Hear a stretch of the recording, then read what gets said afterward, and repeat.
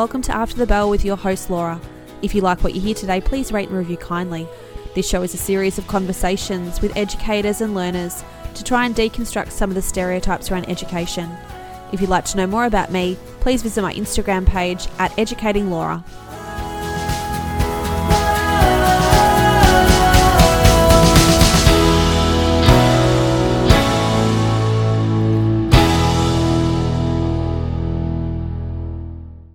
Hello, and thank you for joining me for these new Friday editions.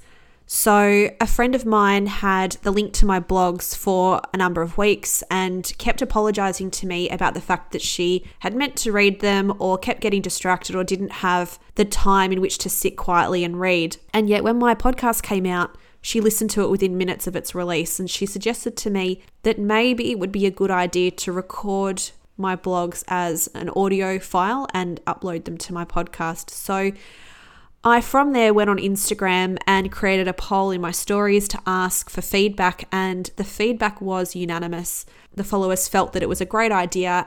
I include some resources and strategies to help the students, the educators, as well as the parents at home with remote learners. So all of those resources are linked in the show notes.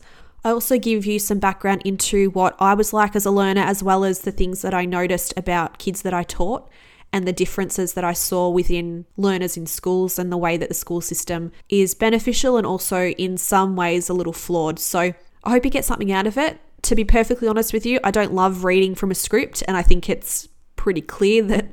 So I'm hopeful that you can still gain some insight and support through these little Friday episodes. So let's go. Ooh, ooh. Blog number 1, titled I Saw Opportunity, written on the 13th of April 2020. As a student, the school system suited me. I wasn't overly physical and spent most of my lunchtime sitting in a circle chatting to my friends, and therefore I never saw my classroom as particularly restrictive. I was comfortable taking direction and following rules. I was compliant and I was accepting of the way the school was run.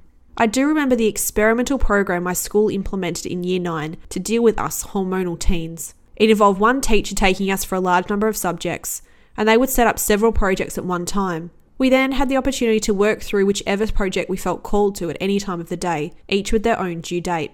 I really enjoyed the autonomy of this, and it also allowed me time to get advice from my teacher, as she was available during that working time, rather than constantly explaining to the masses. However, soon enough I was pushed into VCE, and the VCAR mandates again made my learning experience quite rigid and results focused. Now, this was prior to any real technology in the classroom. I don't really even remember PowerPoint being used much in my schooling, which must sound crazy, especially to the younger generation now.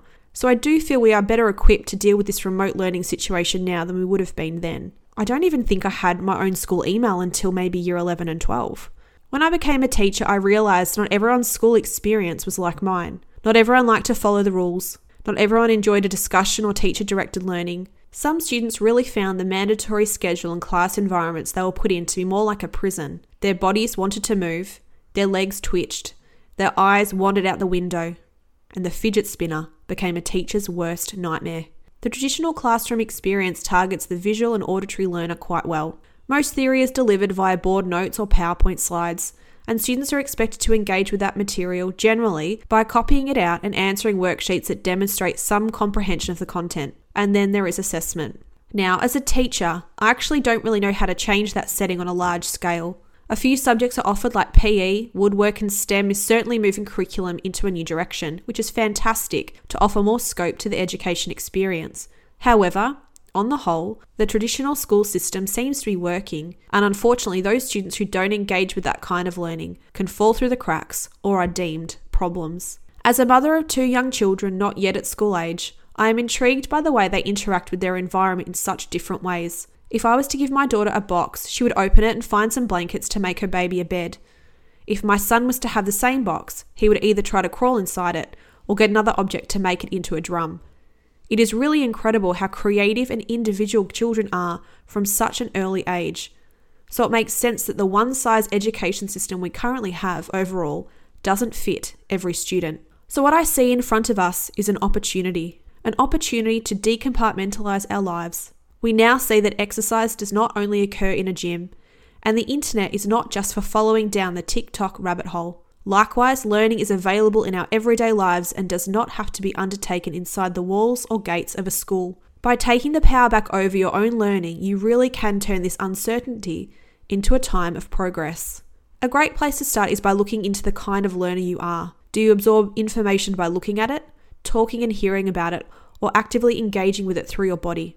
I have a test that I will include in the show notes to help you identify the kind of learner you may be. Feel free to do some research on the type of learner you are. Google will bring up a lot of advice on how you can learn, as well as what it means to be the type of learner you identify as. I will also include a link in the show notes to a video I have on how to study and different study methods, as well as a how-to design your own remote learning timetable.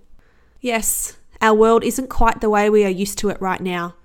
It may go back to exactly what it was, or it may require us to bend and shift to a new normal. I don't have the answers for what the future holds, but I do have a positive mindset. I do have strategies for you, and I can support your learning experience. With technology, it doesn't have to be isolating. It can be an ISO opportunity. Thanks for listening.